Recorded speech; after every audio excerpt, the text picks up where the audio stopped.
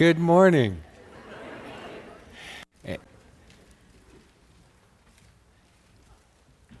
There it is. All right, we're ready. Have you been reading in the book of Acts? A week ago, I got an email, and the gist was, all right, I've taken the challenge. And my friend was reading in the book of Acts, but I got a kick out of it. He'd already read it once, and he was already into his second reading. And he thought that I had meant, like read the book of Acts 3 times this week. Which I think which would be cool. But I was just thinking, read it once while we're going through maybe twice or 3 times or more, But he really took the challenge. He was being an animal about it. I got another email, and it too professed to be reading through the book of Acts. Said, I'm reading through the book of Acts, and then this question, why don't we speak in tongues? So I answered in the email,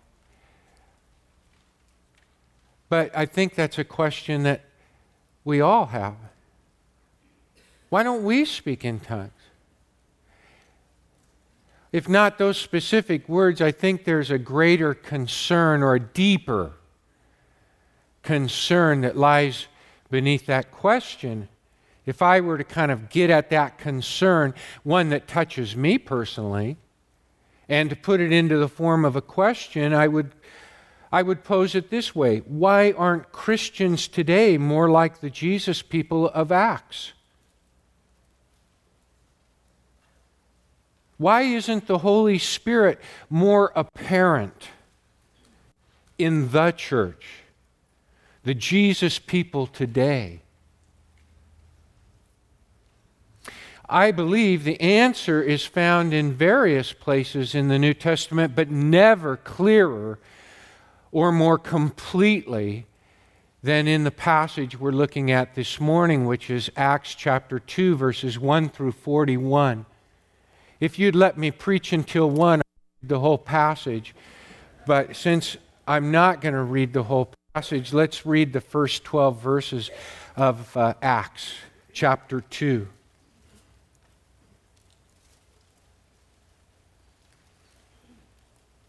When the day of Pentecost came, we talked a little about Pentecost last Sunday. You'll recall it's a large festival, and it will account for the many nationalities and tribes and peoples that are mentioned in these verses. When the day of Pentecost came, they were all together in one place. So we're thinking, just as we did in chapter 1, about 120. Suddenly, a sound like the blowing of a violent wind came from heaven and filled the whole house where they were sitting. They saw what seemed to be tongues of fire that separated and came to rest on each of them. All of them were filled with the Holy Spirit and began to speak in other languages, other tongues, as the Spirit enabled them. Now there were staying in Jerusalem God-fearing Jews from every nation under heaven. When they heard this sound, a crowd came together in bewilderment because each one heard them speaking in his own language. Utterly amazed, they asked, "Are not all these men speaking Galileans? Then how is it that each of us hears them in his own native language? Parthians, Medes, and Elamites, residents of Mesopotamia, Judea and Cappadocia, Pontus, Asia, Phrygia, Pamphylia, Egypt, and the parts of Libya near Cyrene, visitors from Rome, both Jews and converts to Judaism, Cretans and Arabs. we hear them declaring the wonders of God in our own tongues. Amazed and perplexed, they asked one another, "What does this mean?" Well, I'm going to answer that, but before I do, just a little preparatory background. I want to look briefly at the Holy Spirit, the Spirit of God in the life of Jesus. And then I want to use an expression of Jesus himself to give us a glimpse of the Holy Spirit of God in the work of others than Jesus before Jesus, just as background to chapter 2. This is only going to take a minute or two. So now is not the time to go to the Bahamas. A brief overview of the Holy Spirit in Jesus' life. First, it was the Spirit who gave Jesus birth. In Luke chapter 1, verse 35, the angel Gabriel says to Mary, "The Holy Spirit will come upon you." In Matthew chapter 1, verse 18, Mary was found with child by the Holy Spirit. In Matthew 1:20, to Joseph, the angel reports that the child conceived in her is of the Holy Spirit. A second thing about the ministry of the Holy Spirit in the life of Jesus.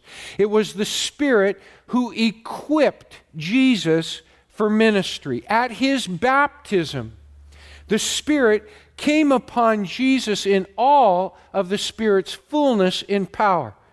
It is described as coming not like a forceful wind with fire-like tongues, but like a dove. And the very servant of God, isolated and emphasized in Isaiah chapter 40 through 55, begins with recognizing Jesus as the servant of God. "Behold my servant, I have put my Spirit upon him." Isaiah 42, verse 1. No person, not even the Son of God, is equipped to do God's work without God's Spirit. Luke tells us that Jesus was full of the Spirit in Luke chapter 4, verse 1. And later in that same context, in chapter 4, verses 18 and 19, Jesus stands up in the synagogue and reads Isaiah chapter 61, verses 1 and 2. "The Spirit of the Lord is on me. He has anointed me to proclaim good news to the poor, to proclaim freedom for prisoners, sight for the blind, liberty for the oppressed, to proclaim the Lord's favor." And then he sits down, and in verse 21 he says, "Today the Scripture is fulfilled in your hearing." A third thing about the ministry of the Spirit in the life of Jesus, it was the Spirit who empowered Jesus. Jesus, and there are many references, but I want to draw your attention to just one. It's mentioned in Matthew, it's mentioned in Luke, it's mentioned in Mark. In Mark and in Matthew chapter 12, verse 28 for the wording, "If by the Spirit of God I drive out demons, then the kingdom of God has come upon you."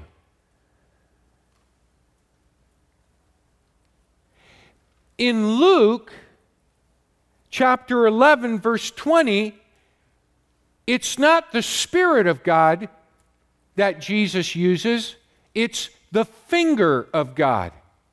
I think Jesus used those expressions interchangeably. But what's interesting is what I want to do here is show us very briefly how this expression, in a way, gives us an overview of the power and the breadth of the Spirit's work before Jesus, among His people, in Scripture, in history.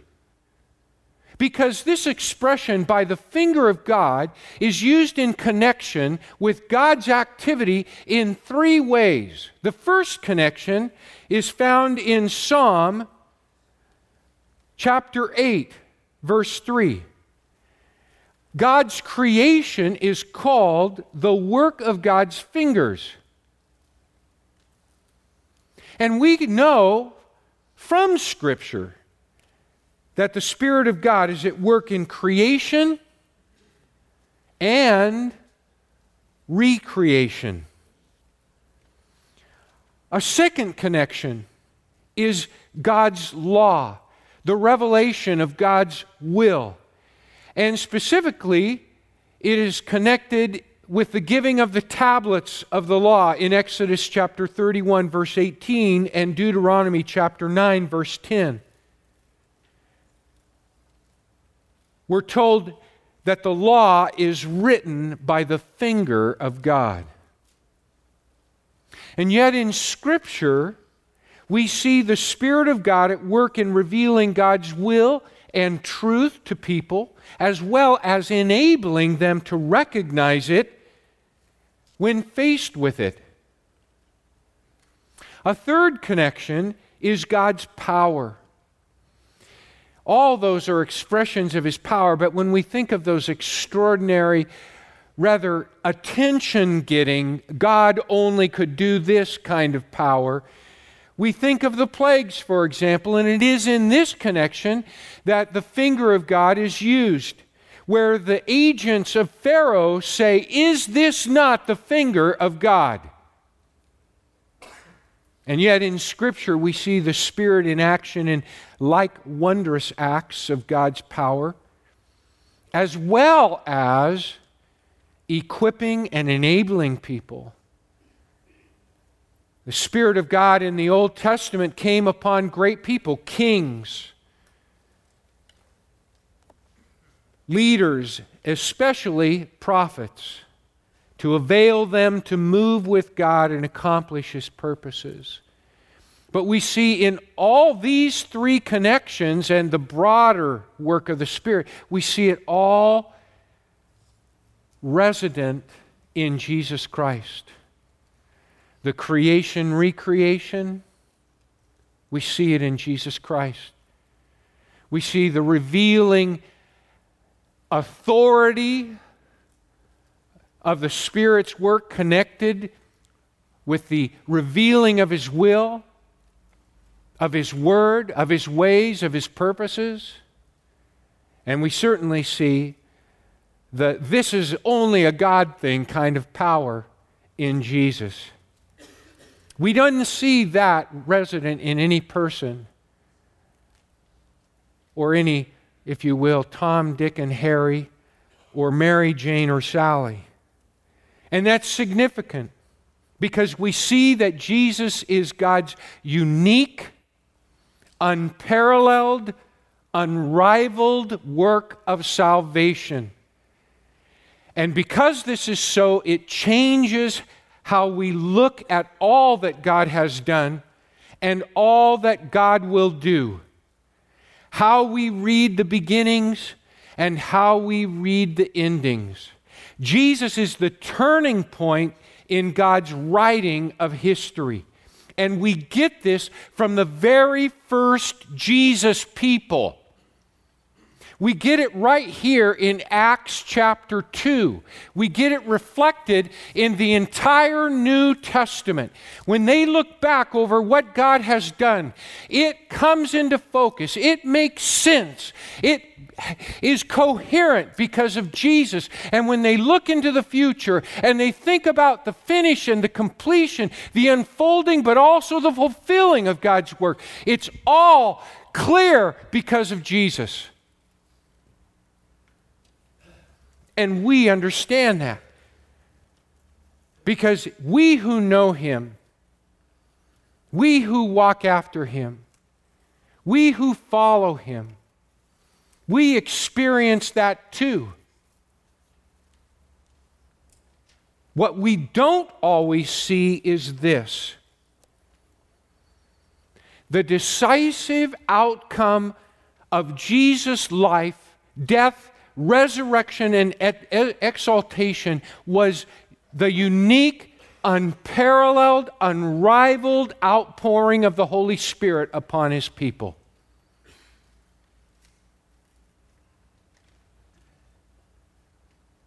In fact, what I had said just before that about seeing the Old Testament, seeing the past clearly, and seeing the future more clearly, that's the very work of the Holy Spirit. It's a very evidence that the Spirit was poured. It came with the pouring of the Holy Spirit. And why is this all true? Because the Holy Spirit poured out on His people is the very Spirit of Jesus Christ. And we'll see that more clearly as we go. Let me try to explain it even more plainly. But I'm going to have to do a little bit of theologizing here. A little bit. In the human sphere, the Holy Spirit in Jesus glorified the Father. The Spirit was most prominent in Jesus because Jesus gave the Father preeminence in His life. You know, for example, you can see this ever so profoundly in the Gospel of John. If you were to just read the Gospel of John, see, look at me, I'm just piling it on. Acts, the Gospel of John. Well, put it on your reading list. But if you read the Gospel of John, you might be somewhat surprised to hear Jesus say things like this. And sometimes we don't even hear Him really saying it. We just gloss, we slide right over it. He'll say, "Everything that I say, I have heard the Father say. My teaching is not my own. It's what I have heard the Father teach. Everything I do not on my own authority, but only the authority which the Father has given to me. I don't come in my own name. I come in the name of Him who sent me. I do not glorify myself. I came to glorify the one who sent me. If you believe in me, you believe not in me, but in the one who sent me." That's giving the Father preeminence. And that is where the power comes from in His life. That unleashes the Spirit, because the Spirit in Jesus Christ was all about enabling, equipping, empowering Jesus to point people unto the Father, to reveal the Father.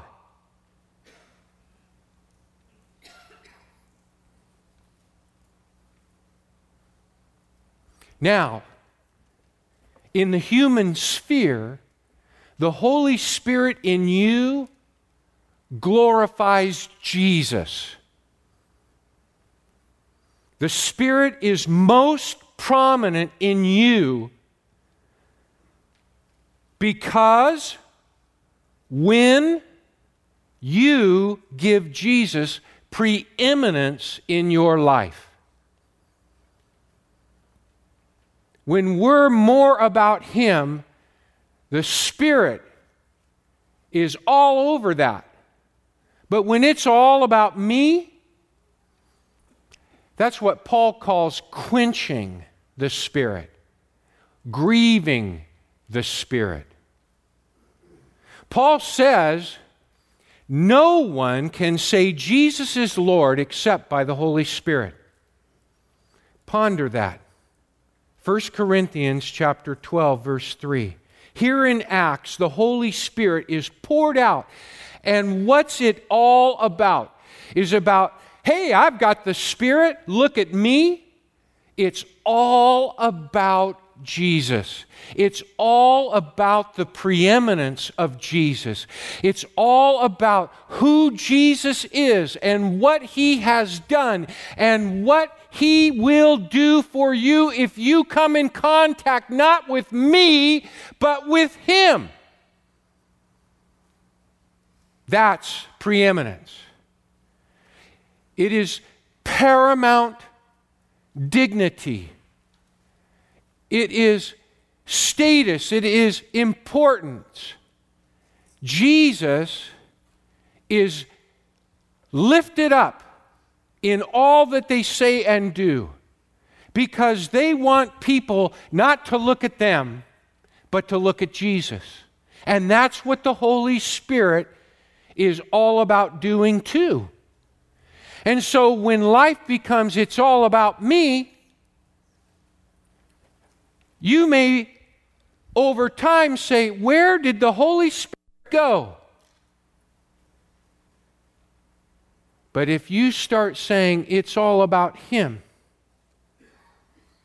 you're going to see the Spirit show up and take you places you've never been. And that's what we see in Acts 2. The Holy Spirit is prominent. This is the main point. Prominent where Jesus is preeminent. Prominent, noticeable, apparent, conspicuous. Do you see the Spirit? No, they didn't see the Spirit in Acts 2. You don't see the wind. This is Jesus' own analogy in John chapter 3, verse 8. He said the Spirit is like the wind. And that's a good play on words because in Greek, the word spirit and wind and breath are all the same word. But the presence and the effects of the Spirit are noticeable, apparent, and they grow, they find more space. The Spirit has room to flex His muscles when you and I make Christ preeminent, giving Him paramount rank and dignity and importance. Well, the outpouring of the Holy Spirit is all about Jesus in Acts 2, and the Spirit is the evidence that He is preeminent. You and I cannot add to the preeminence of Jesus Christ.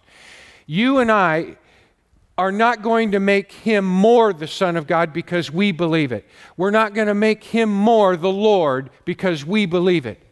He is preeminent. And that is the starting place of all this. But the very experience and outpouring of the Holy Spirit is the evidence that He has died, risen from the dead, been exalted, and glorified. And that's what this message will be all about in this passage.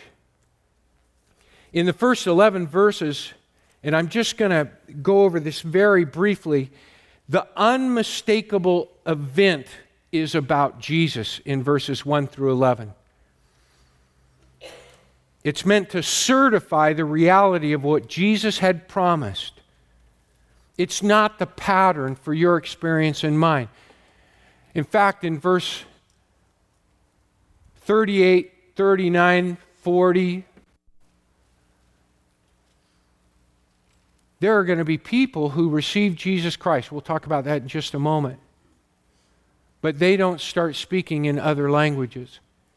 Have you ever thought about it? The fact that the Holy Spirit was more prominent in Jesus than any other human being ever. And I don't know of any case where He spoke in other languages.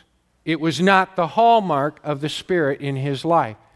The Spirit is going to show up in ways that I'll talk about a little bit later, but it's always going to be about Jesus. If it's about you, if you, I don't know if you'd, what is it, the Magnificent Four? Thank you. I need an earpiece here. I'd look a lot more knowledgeable. What is it? You're like these superheroes. There's four of them. Fantastic Four. It's not that I didn't see the movie once, but the Three Stooges. I'm already there. I'm trying to get to the other. The Fantastic Four. It's not like the fifth fantastic superhero is going to be someone who can speak other languages. But sometimes we do. We have this yearning. We want to be swept away. We want the Spirit to come on us with such power. We want Him to carry us along. Well, I'm trying to tell you, you want to see more of that happen in your life? Put Jesus first in your life. Make Him preeminent. Set your mind on Him.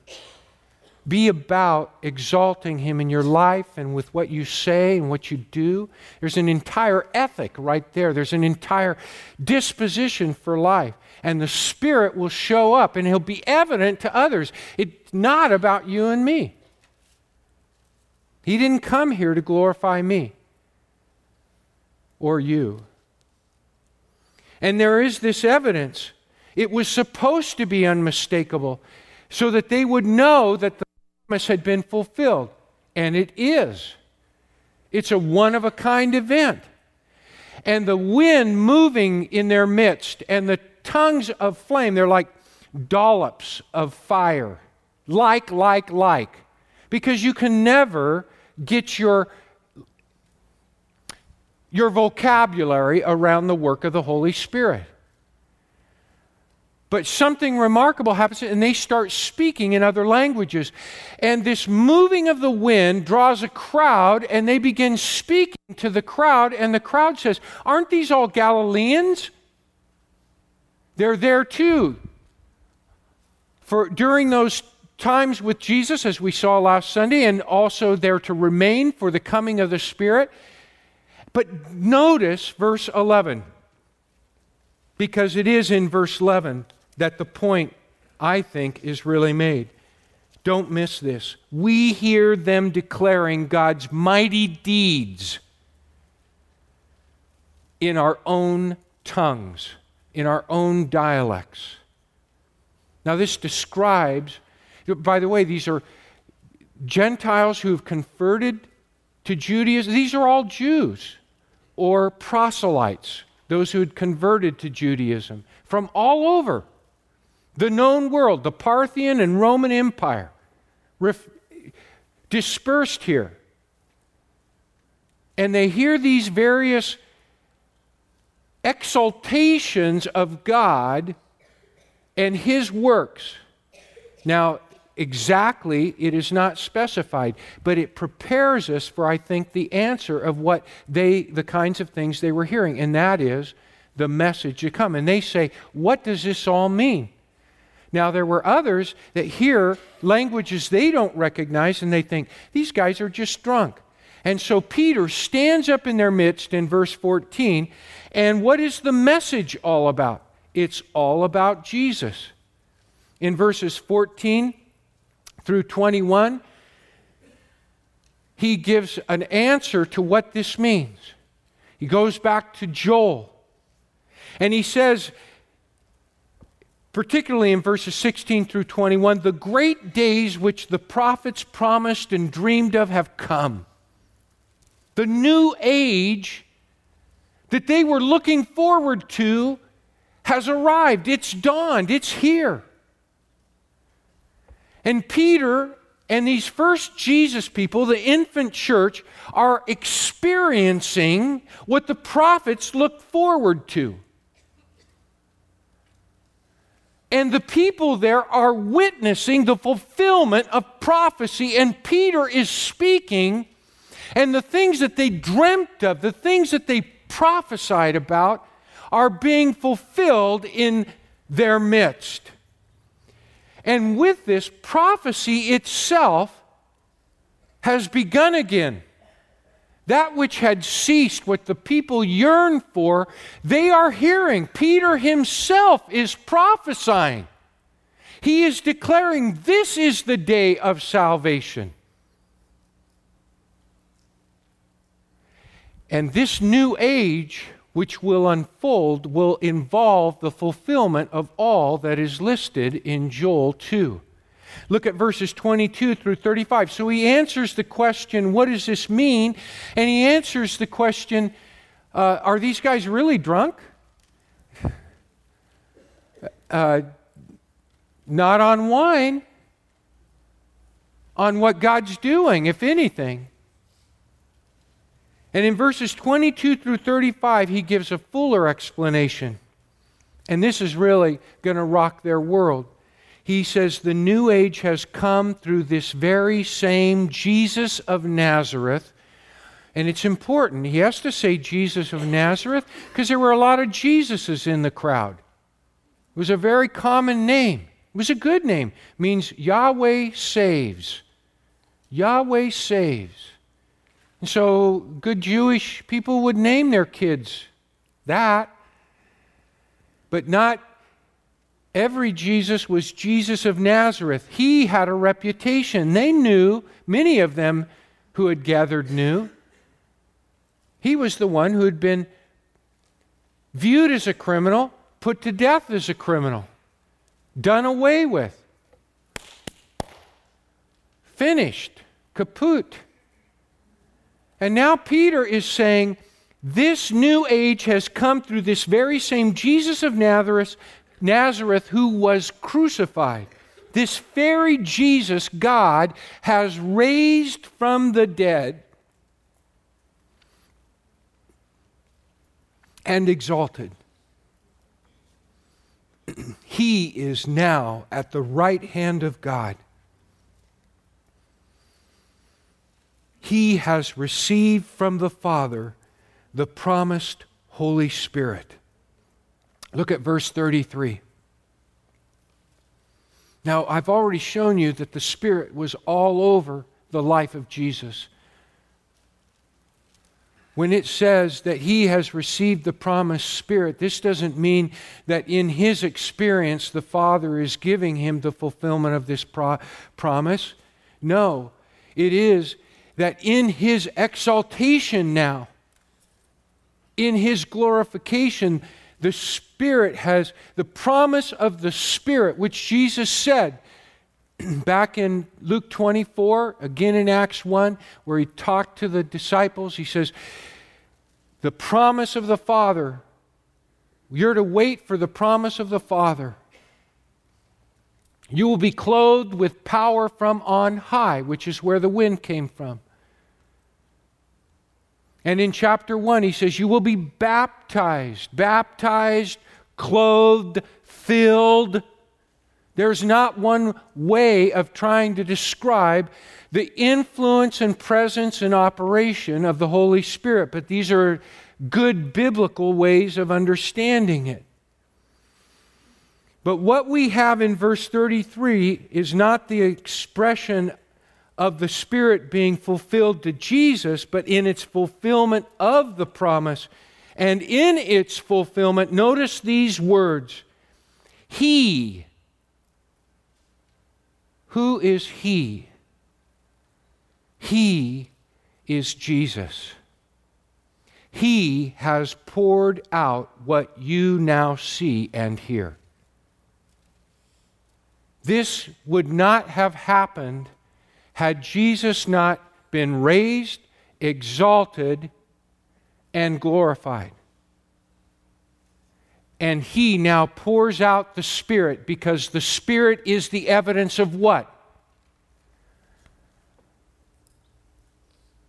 That He has been raised, exalted, and glorified. That He is preeminent. This Jesus, verse 36, is Lord and Messiah. That's what Christ means. It's not a personal name. It means Messiah, the anointed one of Israel. And now exalted at the right hand of God, which to the Jews would bring to mind the position of shared deity and divine favor. He whom, you see, they regarded as a criminal, whom they drove to the cross, whom they sought to eliminate, is none other than the divine and royal Son of God. This sermon is all about the preeminence of Jesus Christ. And they get that. And they say, what are we to do? And here we really see the Spirit as encourager. I mean, we see him as the evidence. He's the expositor. He illumines Peter, but he's also the encourager, for lack of a better word, who gives preeminence to Jesus Christ. They ask, and this answer to them is given. It really is, what does this mean for me? And what is the answer? It's all about Jesus. The event, the message, the answer to the fundamental question is all about Jesus. They're cut to the heart, convicted of sin, of righteousness, and of judgment. And in verse 38, Peter answers, repent and be baptized in the name of Jesus Christ for the forgiveness of your sins. It's not the water. It's not the baptism of John. It's not entering the waters for ritual purification like the Jews would do in a mikvah, although it might have taken place in a mikvah. What distinguishes this baptism is that it is in the name, that is, in the preeminent authority of Jesus Christ.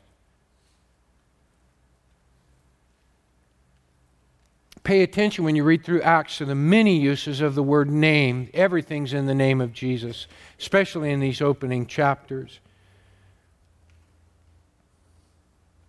When you repent, you do so on God's terms.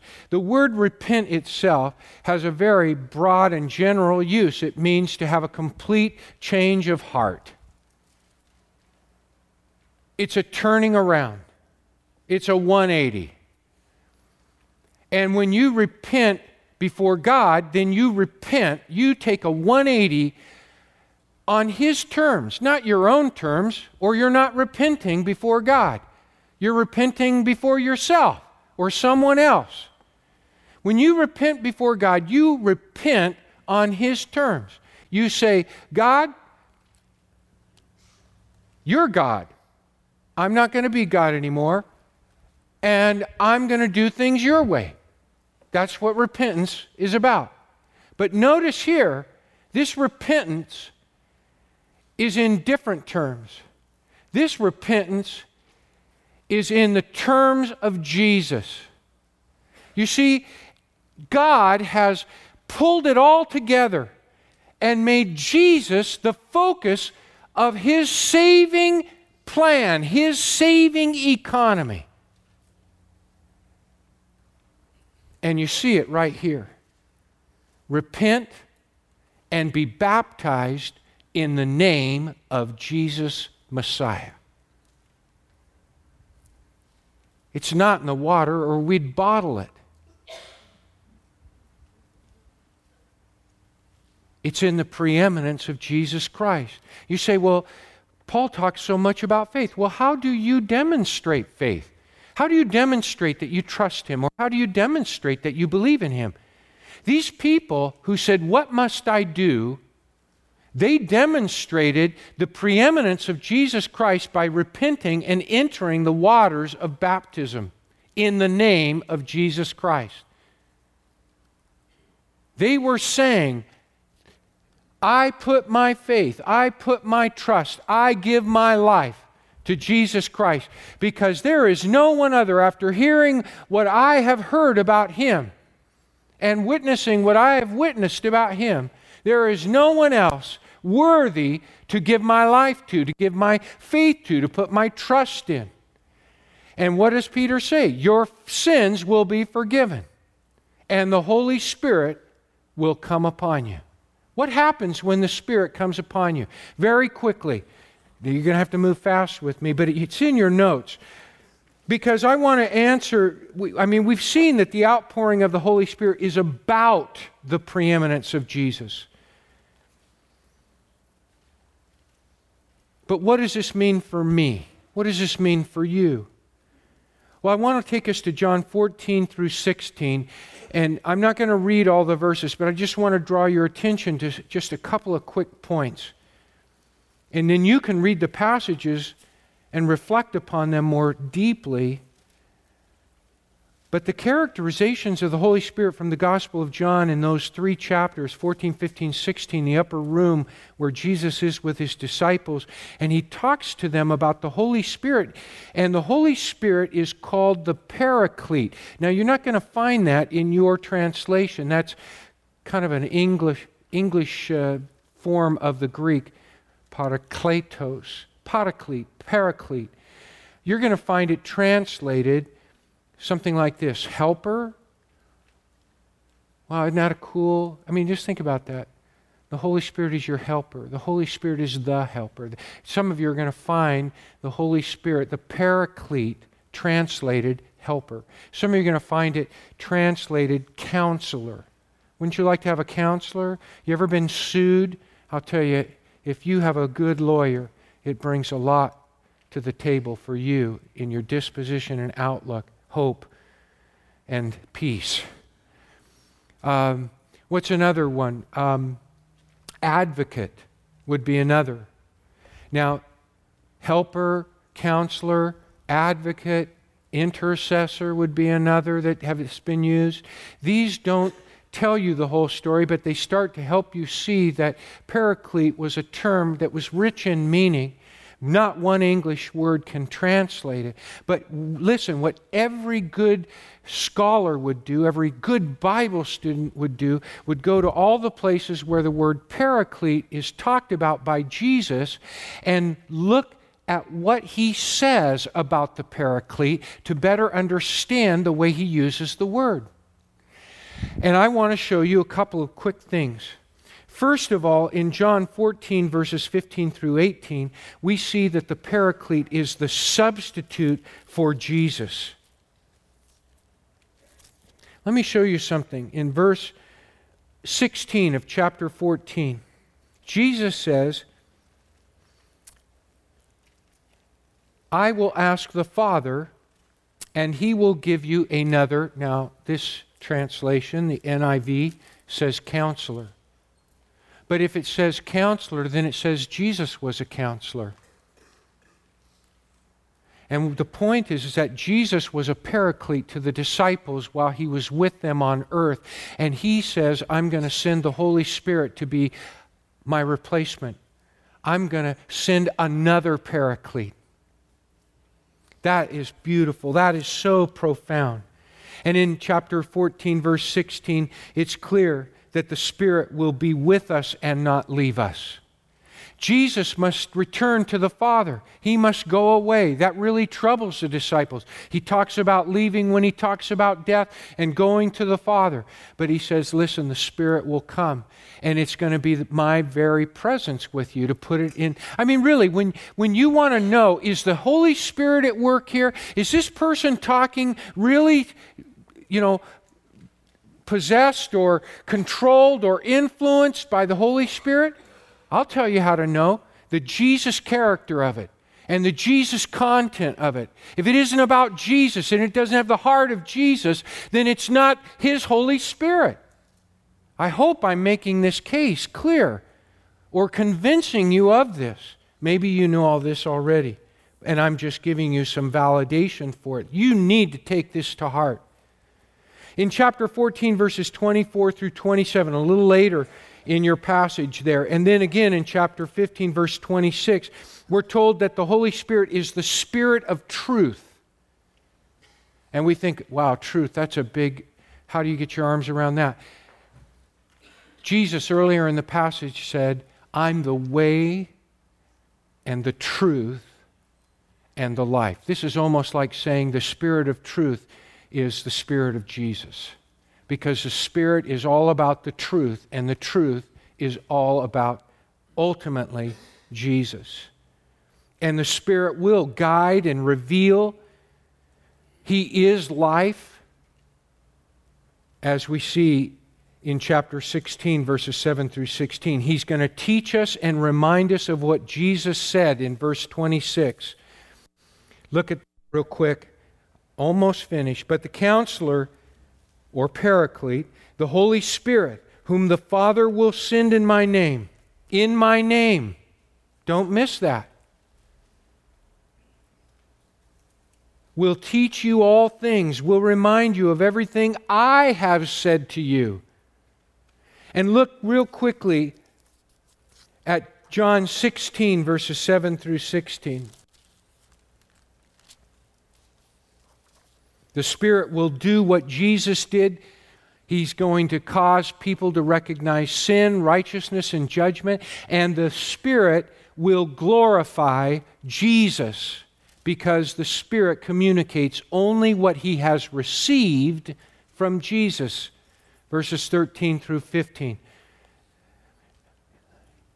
In other words, this is very clearly taught, even as I've illustrated at points. Just as Jesus gave preeminence to the Father, the Spirit in you will give preeminence to Jesus Christ. And why? Because He's the source of salvation. Yours and anyone around us. We want people to come in contact not with me per se, but Jesus.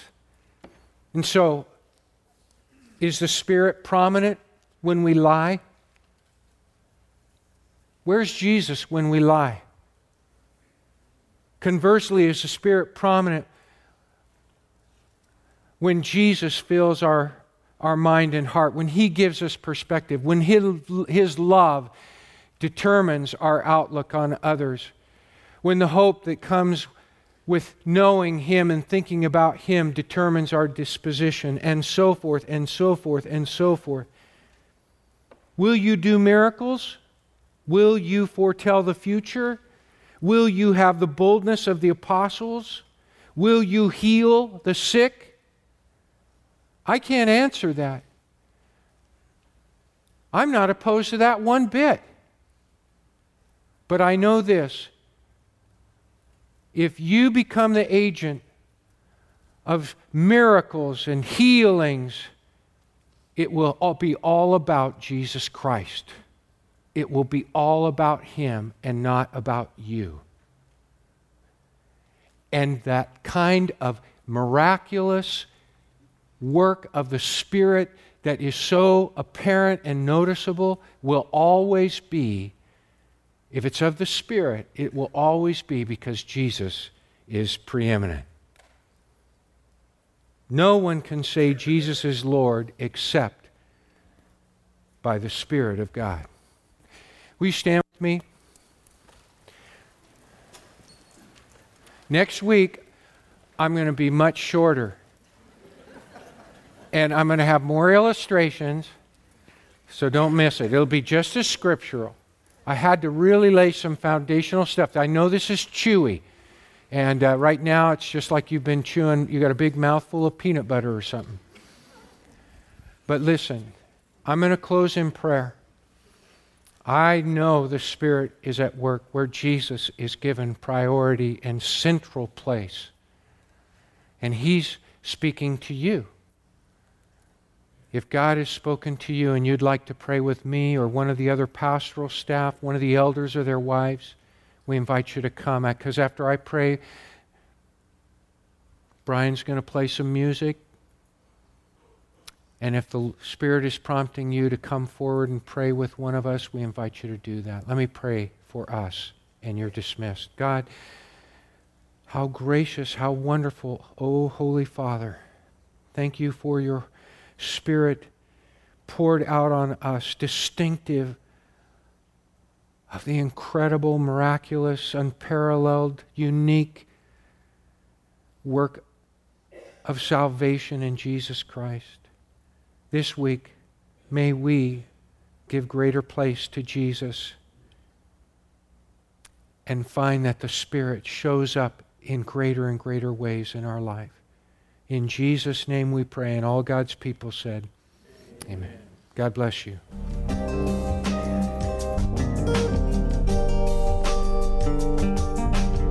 This has been a production of Grace Community Church of Visalia. For more information, go to our website at www.gccvisalia.org, or for more sermons, go to gccvisalia.org/podcast.